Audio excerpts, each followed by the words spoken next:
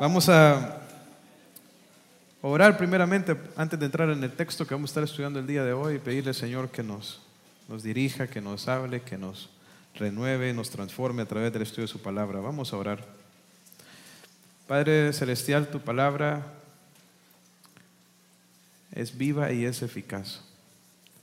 Padre, tu palabra penetra hasta lo más profundo de nuestro ser, es como un espejo de nuestra alma, revela lo que está en lo más profundo de nuestro ser. Padre, y tu palabra, Señor, es la que nos enseña, la que nos redarguye, la que nos reprende, la que nos instruye en la justicia tuya, en cómo hacer tu voluntad. Padre, hoy que la estudiamos, te pido que puedas obrar en nuestros corazones, que podamos ser instruidos en cuál es tu voluntad para nuestras vidas. Padre, concédanos no salir de aquí igual, sino que salgamos con un deseo y con la decisión de hacer tu voluntad, de poner en práctica tu palabra. Señor, tú eres quien pone el querer como el hacer por tu buena voluntad. Te pido que pongas en nosotros no solo el desear obedecer, sino el hacer también. En el nombre de Jesús. Amén. Amén. Quisiera invitarles a abrir sus Biblias e ir a 1 Corintios capítulo 7, versículo 1 y 2. 1 Corintios capítulo 7, versículo 1 y versículo 2.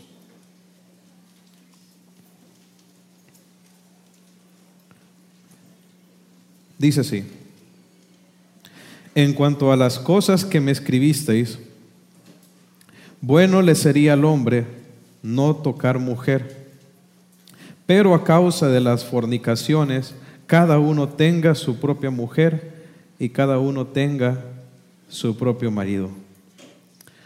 Ahora, en el capítulo 7, hermanos, Pablo está haciendo una transición de lo que viene enseñando en los primeros 6 capítulos del libro. En los primeros 6 capítulos, Pablo está corrigiendo ciertas actitudes pecaminosas que existen en la iglesia, ¿verdad?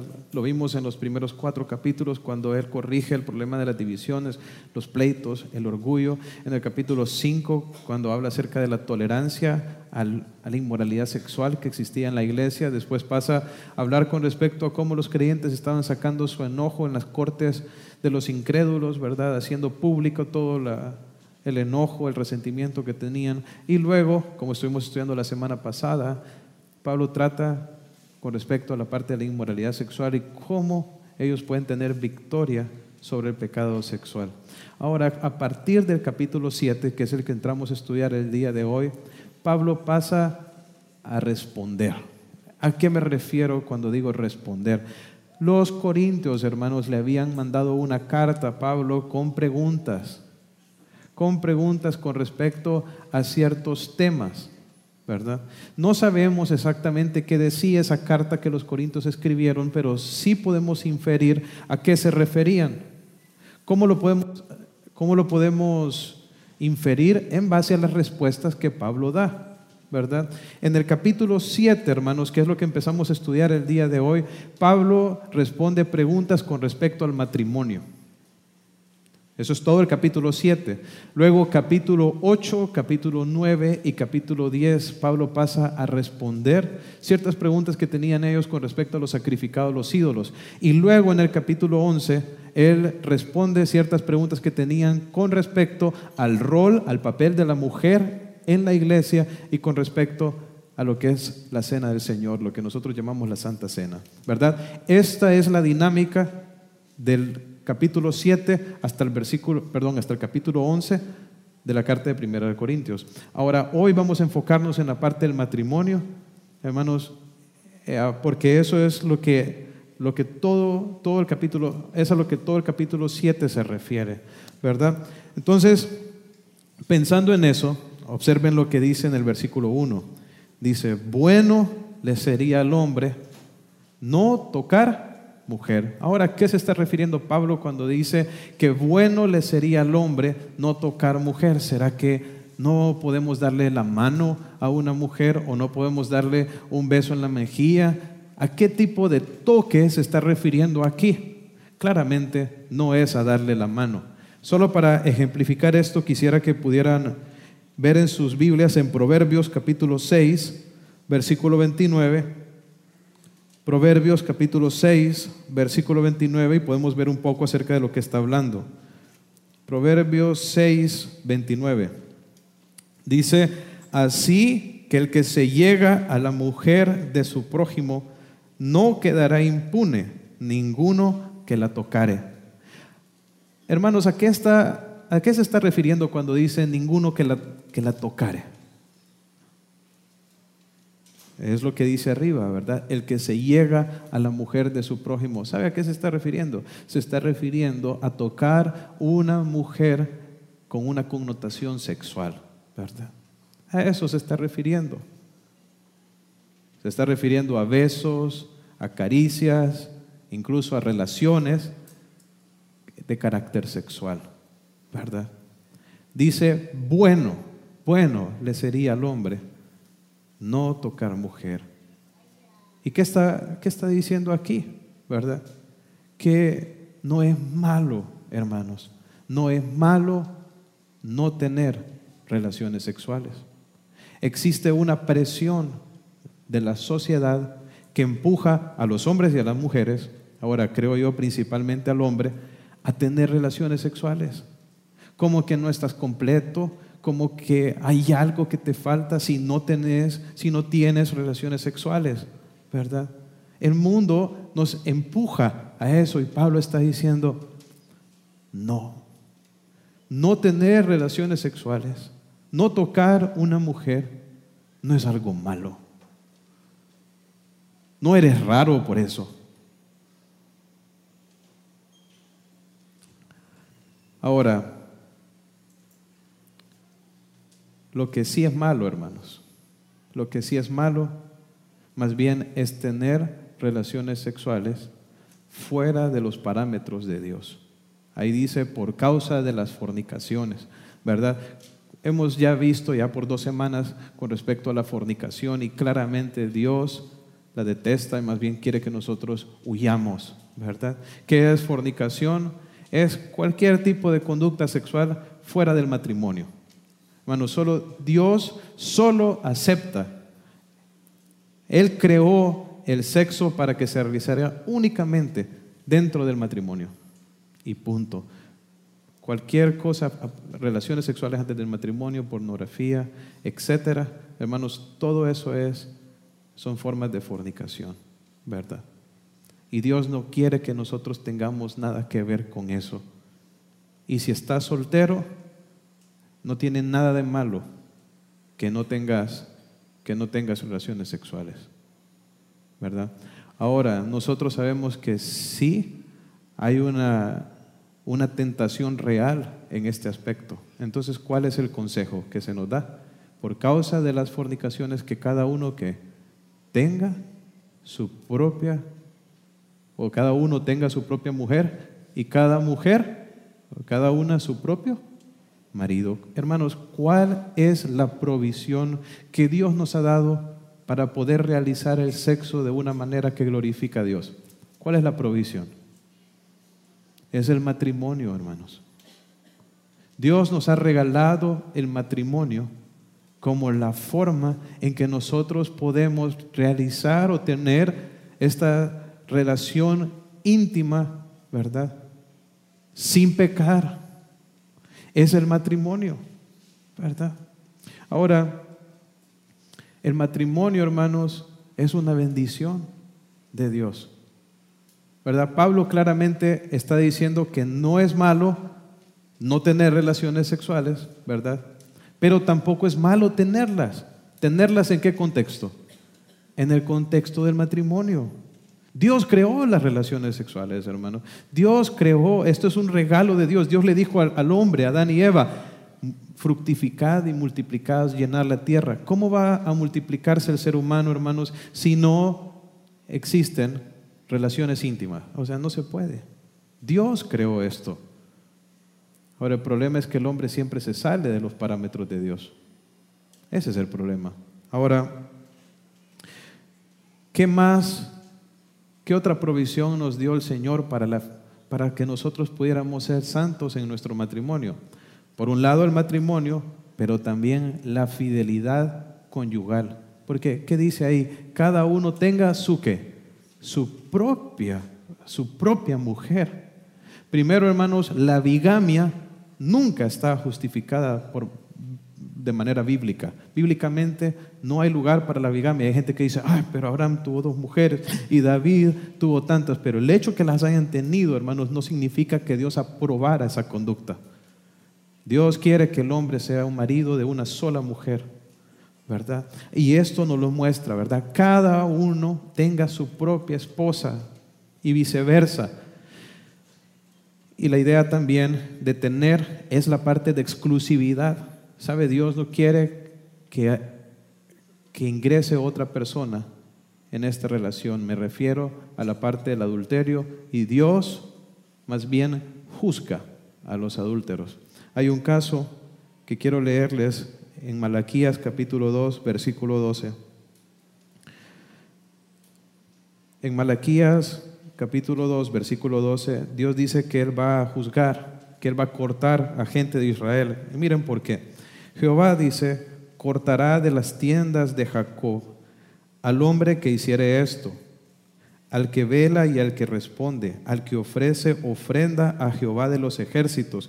Y esta otra vez haréis cubrir el altar de Jehová de lágrimas, de llanto y de clamor. Así que no miraré más a la ofrenda para aceptarla con gusto de vuestra mano. Mire lo que está pasando. Dios dice que va a cortar a los hombres que llegan a darle ofrenda. Y no se supone que Dios quiere más bien recibir ofrendas o un corazón arrepentido. Pero Dios dice que no va a aceptar a las personas que vienen así.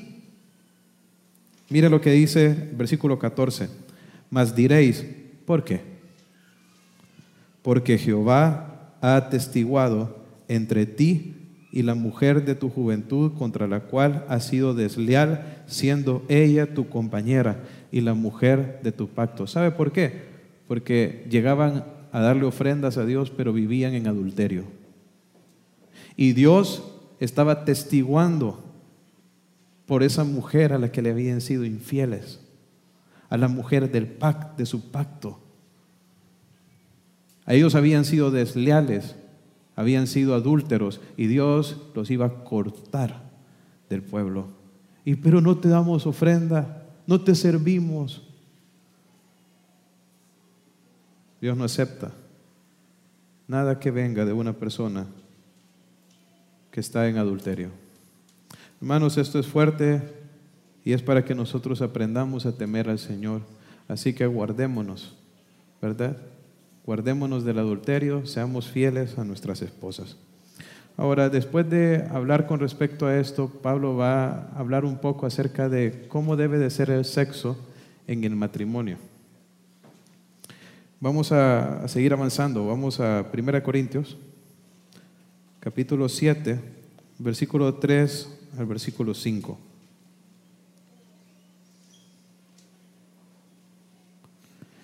Dice, el marido cumpla con la mujer el deber conyugal, y asimismo la mujer con el marido. La mujer no tiene potestad sobre su propio cuerpo, sino el marido, ni tampoco tiene el marido potestad sobre su propio cuerpo, sino la mujer. No os neguéis el uno al otro, a no ser por algún tiempo de mutuo consentimiento, para ocuparos sosegadamente a la oración, y volved a juntaros en uno, para que no os tiente Satanás a causa de vuestra incontinencia. Ahora, si ustedes notan, habla ahí de incontinencia, habla de no negarse, habla de que el cuerpo de uno ha sido entregado a la potestad del otro.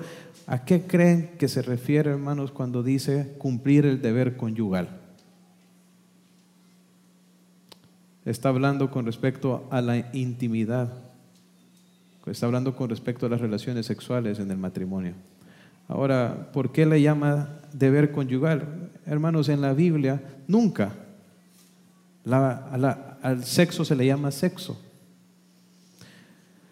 La sociedad de hoy, hermanos, ha desvalorado la relación sexual para hacerla algo meramente físico y común, solo biológico. Pero si ustedes van a Génesis capítulo 4, cuando habla con respecto a que Adán tuvo relaciones con su esposa Eva, ¿saben cuál es la palabra que usa? Y conoció Adán a su mujer Eva. ¿Sabe cómo describe Dios a la relación íntima entre un hombre y una mujer? Como conocimiento. Porque Dios no lo diseñó para hacer algo meramente biológico y superficial, sino para que sea algo profundo, hermanos. Y eso es lo que es. Cuando una persona se une en el área sexual, hermanos, tiene una conexión que llega hasta lo más profundo de su ser. Entonces, hermanos, por eso lo llama aquí la Biblia el deber conyugal. Y bueno, la palabra deber tiene que ver con deuda. Se podría decir de otra manera que el marido pague la deuda que tiene con su esposa. Así ve Dios, por una parte, lo que es la relación sexual. ¿Sabe, hermanos? Cuando uno se casa, es importante que todos lo tengamos claro, uno adquiere ciertas responsabilidades y obligaciones que tiene que cumplir. Dentro de estas obligaciones está la parte de satisfacer las necesidades físicas del cónyuge. Eso es algo que tenemos que hacer. Eso es lo que dice el pasaje. Y miren a qué punto va la palabra de Dios a decirnos de que Dios le ha dado la potestad. ¿Sabe que esta palabra potestad tiene que ver la autoridad? Tiene que ver con el dominio. Dice dice, la mujer no tiene potestad sobre su propio cuerpo, sino el marido, ni tampoco tiene el marido potestad sobre su propio cuerpo, sino la mujer. ¿Sabe? Cuando dos personas se casan, Dios le ha entregado la potestad del cuerpo del otro cónyuge al otro. En otras palabras, todos los hombres que están casados aquí, su cuerpo es de su esposa. Esposas, su cuerpo es de su marido. En otras palabras, significa que si su esposa tiene deseos de tener intimidad con usted, usted tiene la responsabilidad de llenarlas, de satisfacerlas. Y lo mismo viceversa. Por eso dice el siguiente versículo, el versículo 5, no os neguéis, dice, el uno al otro. ¿Sabe? Pasa mucho en las parejas, en el matrimonio, que las parejas se niegan la parte de la relación íntima por diferentes razones, ¿verdad? A veces es que están enojados, otros es que están cansados, etcétera, ¿verdad? Y de pronto llega el hombre a la casa y desea tener esa intimidad con su esposa y la esposa, mira, estoy cansada, otro día. Pasa lo mismo del otro lado, viene el hombre muerto de su trabajo y la esposa le empieza a sobar. Ustedes saben ese lenguaje, ¿verdad, hermanos? Pero que el esposo dice, mira, vengo cansado, estoy muerto, no tengo ganas. Lo que está diciendo este pasaje es que la persona que hace eso, hermanos, está en pecado, peca. Así que si están enojados, pues lo mejor es que se reconcilien lo más pronto posible. No os neguéis el uno al otro. Ese es un mandato del Señor para los matrimonios. Ahora, ¿será que hay un momento en que la pareja puede decidir no tener relaciones sexuales? Bueno, sí, pero miren para qué. Dice, a no ser por algún tiempo, y la idea de tiempo es un breve periodo de tiempo. No está diciendo que se van a quedar así, está diciendo que por un breve periodo de tiempo, dice, no van a tener relaciones sexuales. ¿Para qué? Para ocuparse sosegadamente a la oración. Entonces, primero, es por un breve periodo de tiempo. Una parte más, es por mutuo consentimiento. O sea que ahí no es que uno llega y dice, hey, fíjate que no vamos a tener nada ahorita por las siguientes 2 semanas, ¿verdad? Porque nos vamos a dedicar a orar. Ninguno en el matrimonio tiene esa potestad. O sea, si se va a hacer, se va a hacer porque Dios está obrando en ambos. Y es una decisión a la que están llegando por mutuo consentimiento. ¿Y es para qué? Para dedicarse a la oración. Es una forma de ayuno donde el matrimonio, ellos renuncian por un breve periodo de tiempo a esta relación íntima. ¿Para qué? Para orar por alguna petición especial, ya sea un área de la vida familiar que quieren cambiar, ¿verdad? Una petición especial, ¿verdad? Que se esté realizando como iglesia, etcétera, ¿verdad? Pero es algo a lo que llegan por mutuo consentimiento y es para dedicarse sosegadamente a la oración. O sea, no es para mantener la vida de oración normal, es porque vamos a hacer un esfuerzo mayor para orar más, ¿verdad? Pero ¿por qué debe de guardarse la pareja en no separarse de la intimidad por mucho tiempo? ¿Qué es lo que dice ahí? Vuélvanse a juntar para que no los tiente Satanás. ¿Por causa de qué? De su incontinencia. Miren, cuando uno está soltero, Satanás siempre lo está empujando para que tenga relaciones sexuales, para que cometa inmoralidad sexual, ¿verdad? Esa es la tentación y la presión que uno recibe del enemigo y del mundo antes de casarse, ¿verdad? Lo está empujando a tener relaciones sexuales. ¿Y sabe qué? Que la cosa se da vuelta cuando uno se casa. Cuando uno se casa, Satanás empieza a empujar que usted no satisfaga ese deseo con su esposa, que se priven el uno al otro.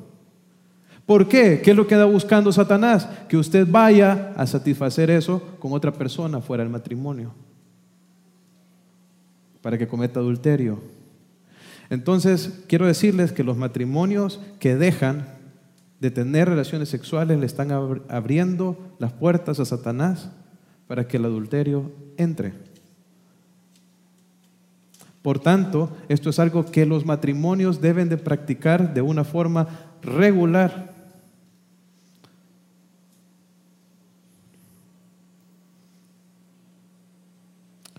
Ahora, veo que de pronto los solteros están un poco en shock con todo esto.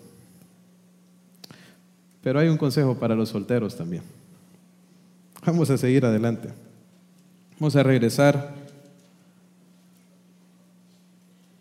a Primera de Corintios.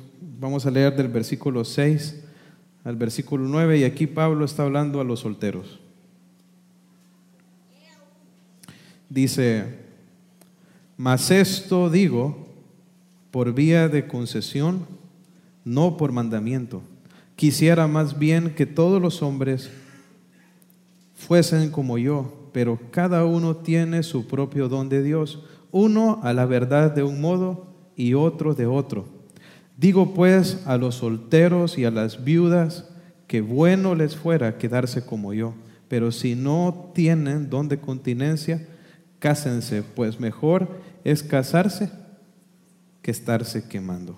Ahora, esto de casarse, hermanos, que Pablo mencionó en los versículos que acabamos de ver y toda la parte del sexo, él lo está diciendo como vía de concesión. ¿Cuál es la idea? Es algo que para lo cual todos tenemos permiso, ¿ok? Todos tenemos permiso de casarnos. Pero, aquí está la cosa, pero casarse, hermanos, no es un mandamiento del Señor. Ok, ¿a qué me refiero? Que no todos, hermanos, se tienen que casar. El matrimonio no es para todas las personas. Ahora, y usted me dice, ¿y por qué? Bueno, ahí lo dice, que hay personas a quien Dios les ha dado un don especial. ¿Cómo se llama ese don? El don de continencia. ¿Qué es este don de continencia, hermanos? Es un don que Dios le ha dado a ciertas personas para quedarse solteros y dedicar sus vidas para el servicio al Señor, que no tienen las preocupaciones por el sexo, por el matrimonio, ¿verdad? Hay personas, hermanos, a quien Dios les ha dado ese don, ¿verdad? Y nosotros no debemos de ser personas que presionan a los solteros para casarse. De hecho, no casarse, hermanos, ser soltero, ¿qué dice Pablo? ¿Qué dice Pablo ahí? Dice en el versículo 8, digo pues a los solteros y a las viudas que bueno les fuera quedarse como que, como yo. ¿Saben? Porque Pablo tenía el don de continencia. No sabemos si Pablo era que nunca se había casado o que había quedado viudo. Algunas personas piensan que había quedado viudo porque Pablo era de los líderes en Israel, parte del Sanedrín, y uno no podía ser parte del Sanedrín si no estaba casado, ¿verdad? Entonces, por eso algunos creen que Pablo lo que había pasado era que había enviudado, ¿verdad? Lo que sí sabemos es que Pablo no estaba casado en este momento, ya sea por viudez o que nunca se hubiera casado. Él tenía este don y él no tenía ningún interés en entrar en una relación matrimonial, ¿verdad? Dios le había dado este don a Pablo y él decía, cualquiera que esté soltero. Y bueno, algo interesante de esta palabra soltero, hermanos, es que en el griego es no casado, porque aquí la idea es algo general. Se está refiriendo no solo a los vírgenes que nunca se han casado, sino también se está refiriendo a las personas que han atravesado por un divorcio, ¿verdad? Y que en este momento no están solteros, ¿verdad? No están casados, ¿verdad? O personas que han enviudado, ¿verdad? Que se murió el cónyuge, ¿verdad? Entonces Pablo le está hablando a personas, no solo a personas que nunca han experimentado el matrimonio, sino personas que de pronto sí ya experimentaron las bondades del matrimonio. ¿Y qué dice? Bueno les fuera quedarse como yo. Nosotros no debemos de presionar, hermanos, a una persona a casarse porque no es malo no estar casado. Y díganme sí o no, si en esta sociedad en que nosotros vivimos, nosotros al que ya va pasando de los 26, 25 años, ya lo tenemos aquí para que se case.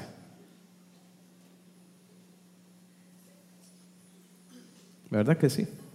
Tenemos esas frases, ¿verdad?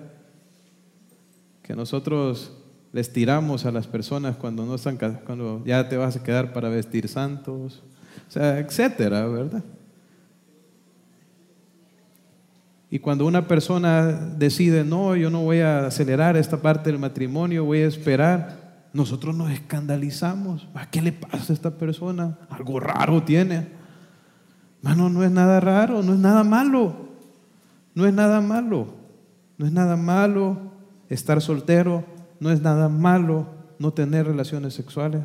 Eso no es malo. Ahora, pero ¿cuál es el consejo? Pero si no tiene don de ¿qué?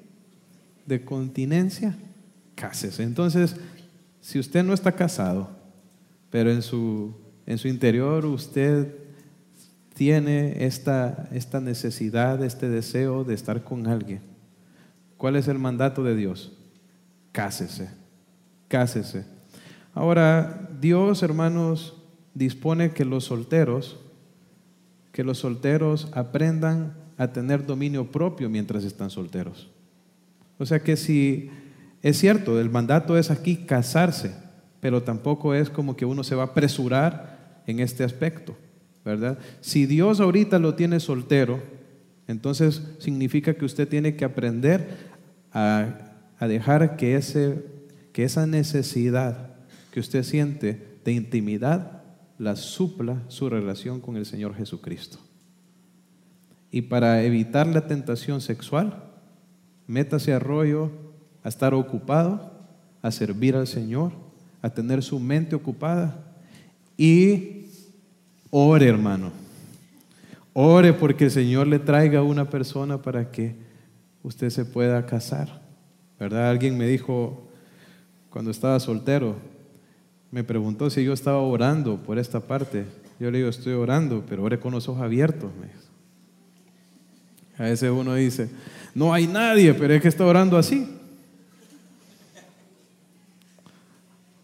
Hay que orar, hermanos, hay que orar y hay que ver, ¿verdad? Si usted conoce una muchacha o un muchacho que genuinamente tiene una relación con Cristo, no hay ningún impedimento para que puedan casarse. Y digo genuinamente tiene una relación con Cristo, ¿verdad? Porque no es porque se diga cristiano que venga a la iglesia, sino porque su vida haya dado fruto de que es una verdadera o un verdadero cristiano, ¿verdad? Que su vida refleja la transformación que Dios está haciendo en su vida. Ahora, ¿por qué esto? Porque mejor es casarse que ¿qué? Que estarse quemando. Es mejor casarse que estarse quemando. Y saben, para los comprometidos hay un consejo aquí. Miren, es mejor una boda barata que estarse quemando. Que uno les pregunta a los comprometidos, que si están comprometidos por algo, ¿verdad? Es porque quieren casarse y quieren tener esa relación, ¿verdad? Es normal. Ahora, pero uno les pregunta, ¿y en cuánto tiempo se van a casar? En 2 años. Híjole, a mí me ponen preocupado. A mí me preocupa. O por ejemplo, otros que ya andan de novios y dicen, ¿y cuándo van a casar? No, cuando terminemos la universidad. Miren, es mejor que le sea difícil la universidad a que se esté quemando. Es mejor, hermanos, una boda barata que estarse quemando. Todo es mejor que estarse quemando. Ahora, luego de esto, Pablo pasa, hermanos, a darle consejos a los matrimonios cristianos con respecto a la parte del divorcio. Y luego pasa a darle consejo a los matrimonios en que una persona es creyente y en la que la otra persona no lo es, ¿verdad? Vamos a ver el consejo que Pablo le da a los matrimonios creyentes en el versículo 10 y 11. Dice, pero a los que están unidos en matrimonio, mando no yo, sino el Señor, que la mujer no se separe del marido, y si se separa, quédese sin casar o reconcíliese con su marido, y que el marido no abandone a su mujer. Algo que estaba pasando bastante en la ciudad de Corinto, ¿verdad? En la sociedad, no solo Corinto, sino toda la sociedad de aquel entonces, eran los altos índices de divorcio. Los escritos de los historiadores romanos muestran que había casos en que personas se habían divorciado hasta 27 o 28 veces. Si nosotros creemos que solo nuestra sociedad tiene problemas con el divorcio, hermanos, el rey Salomón dijo que no hay nada nuevo debajo del sol. O sea, esto ha sido así desde tiempos antiguos y era un problema en la iglesia de Corinto. ¿Sabe qué estaba pasando? Que habían hermanos, ¿verdad? Personas creyentes en la iglesia que estaban imitando esta conducta del mundo y se estaban divorciando. ¿Y qué les dice el Señor? Que la mujer no se separe del marido. Hermanos, Dios aborrece el repudio, Dios aborrece el divorcio. Él lo detesta. Si usted quiere saberlo, solo lea Mateo 19, donde dice, y dijo, Mateo 19:5, por esto el hombre dejará a su padre y a su madre y se unirá a su mujer y los dos serán una sola carne. Y así que ya no son dos, sino una sola carne. Por tanto, lo que Dios unió, no lo separe ¿quién? El hombre. Dios aborrece el divorcio. Y por eso Pablo les escribe a ellos y les dice que la mujer no se separe de su marido, que el marido no abandone a su mujer, ¿verdad? Una palabra, hermanos, que todo matrimonio cristiano debe de borrar de su vocabulario es la palabra divorcio. Eso ni siquiera se puede mencionar. Si usted como pareja han estado peleando y han mencionado eso, pues arrepiéntanse, aprendan a reconciliarse, maduren espiritualmente para que puedan llevarse el uno al otro. Pero el divorcio nunca es una opción. Bueno, a no ser en caso de fornicación. Pero ya, hermanos, si un cristiano dice o una persona dice que es cristiano, pero anda en fornicación y quiere vivir en adulterio, hermanos, ya sabemos lo que dijo Pablo anteriormente, ¿verdad? Que los fornicarios no tienen herencia, ¿verdad? Una persona que se dice cristiano, pero que vive en fornicación, lo más seguro es que no es cristiano, va dirigido al infierno, ¿verdad? Ahora, en el caso de los creyentes, como creyentes, el divorcio no es una opción. Y aquí dice, y si se separa, ¿verdad? Algunos dicen, miren, ahí está Pablo diciendo que uno se puede separar. En el griego, hermanos, este verbo es un auristo, está hablando de algo consumado. O sea, no está abriendo Pablo una puerta para decir de que se pueden separar, sino que es algo que ya había pasado. O sea, que en la iglesia habían personas que ya se habían divorciado, que ya se habían separado. Entonces, ¿qué les dice Pablo? A esas personas solo tienen dos opciones. ¿Cuáles son las dos opciones? O se queda sin casar o se reconcilia. No hay otra. ¿Por qué un cristiano que ya se divorció de otro, o sea, eran cosas que habían pasado dentro de la iglesia, no podía irse a casar con otro? Porque Jesús lo dijo en Mateo 19, que el que se casa con la adúltera, que se casa con otra, ¿qué hace?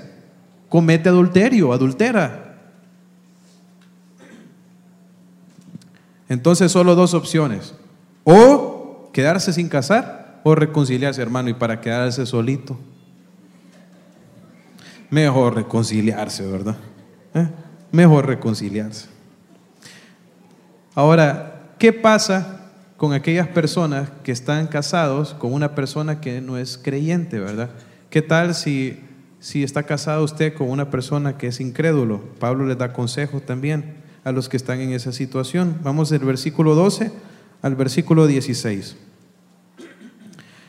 Dice: y a los demás yo digo, no el Señor, si algún hermano tiene mujer que no sea creyente y ella consiente en vivir con él, no la abandone. Y si una mujer tiene marido que no sea creyente y él consiente en vivir con ella, no lo abandone. Porque el marido incrédulo es santificado en la mujer, y la mujer incrédula en el marido, pues de otra manera vuestros hijos serían inmundos, mientras que ahora son santos. Pero si el incrédulo se separa, sepárese, pues no está el hermano o la hermana sujeto a servidumbre en semejante caso, sino que a paz nos llamó Dios. ¿Por qué? ¿Qué sabes tú, oh mujer, si quizás harás salvo a tu marido? ¿O qué sabes, oh marido, si harás salva a tu mujer?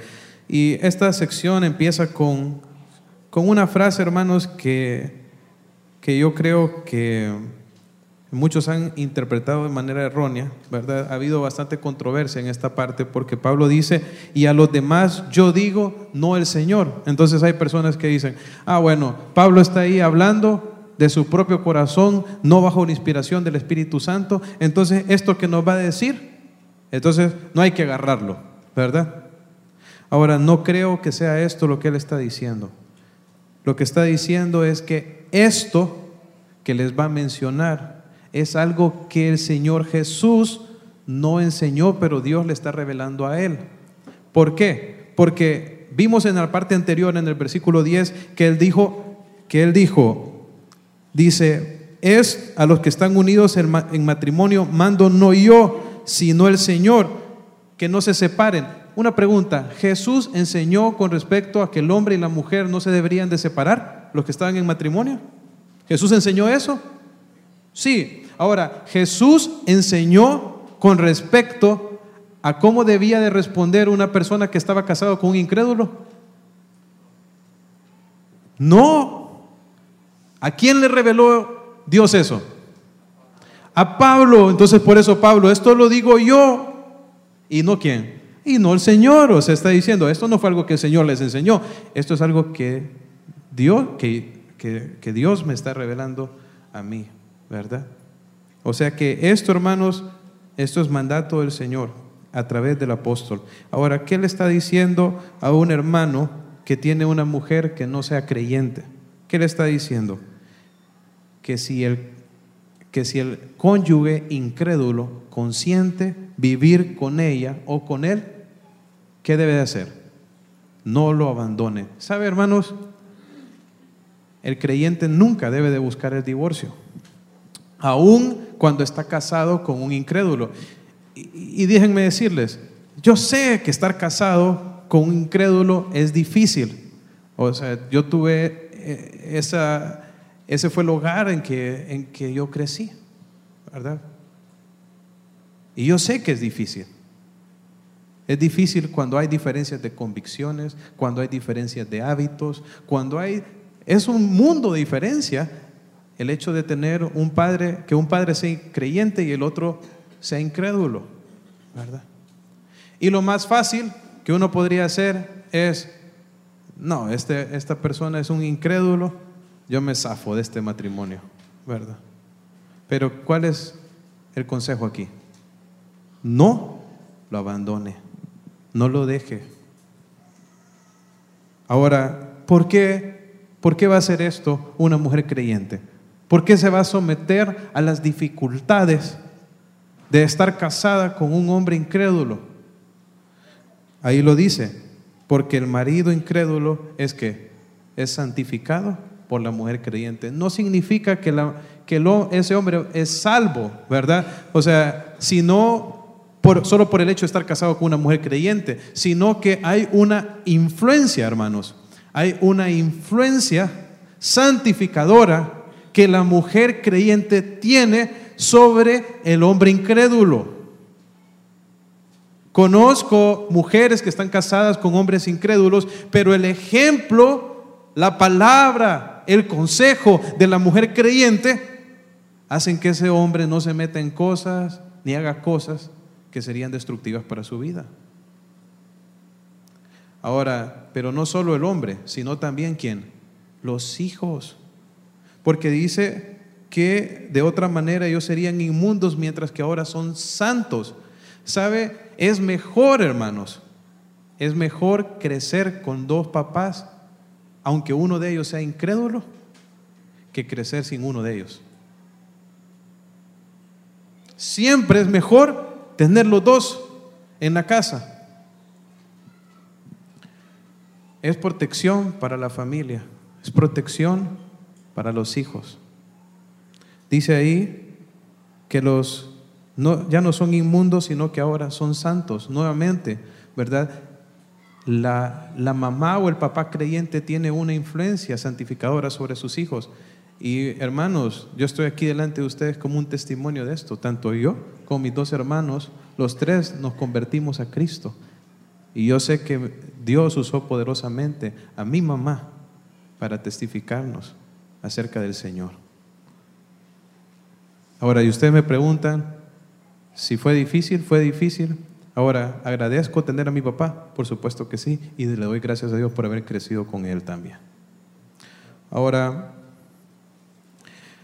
pero ¿qué pasa si el incrédulo decide irse? Porque aquí Dios pone la pelota, por decirlo así, en manos del incrédulo. O sea, ya sea que él consienta, o sea, que él diga, bueno, yo sé que esta mujer es cristiana, pero yo me voy a quedar con ella, ¿verdad? Yo voy a decidir vivir con ella. Entonces, si es así, el creyente, ¿qué debe hacer? No debe dejarla. Pero ¿qué tal si el incrédulo dice, no, yo no puedo pasar que seas cristiana, yo no quiero tener nada que ver con vos, a mí de iglesia no me digas nada, yo me voy de aquí, no quiero seguir casado? Entonces, ¿qué dice? Que se vaya, ¿verdad? Ahí no hay que pelear, hermanos, sino a paz nos llamó el Señor. Si él no quiere estar ahí, pues que se vaya, ¿verdad? Ahora, ¿por qué otra cosa una esposa va a querer quedarse ahí, hermanos? Porque ¿qué sabes, oh mujer? Dice, se hará salvo tu marido. ¿Qué sabes, oh marido? Se hará salvo tu mujer. ¿Sabe por qué perseverar también? Porque de pronto Dios puede usarme a mí para poder alcanzar a mi cónyuge, ¿verdad? Y esto también lo he visto mucho. Mujeres, hombres que decidieron perseverar en su matrimonio para alcanzar a su pareja y eventualmente vinieron a Cristo. Hermanos, muchos consejos aquí, que el Señor nos ayude a ponerlos en práctica, ¿verdad? Que podamos santificarnos tanto en nuestra vida conyugal como en nuestra vida como solteros. Vamos a orar. Padre Celestial, te damos gracias, oh Señor, por tu palabra que es tan viva para nuestro corazón. Te ruego que nos ayudes a aplicarla, que podamos tener matrimonios fuertes en nuestra iglesia, donde no le damos cabida al adulterio ni tampoco al divorcio, que aprendemos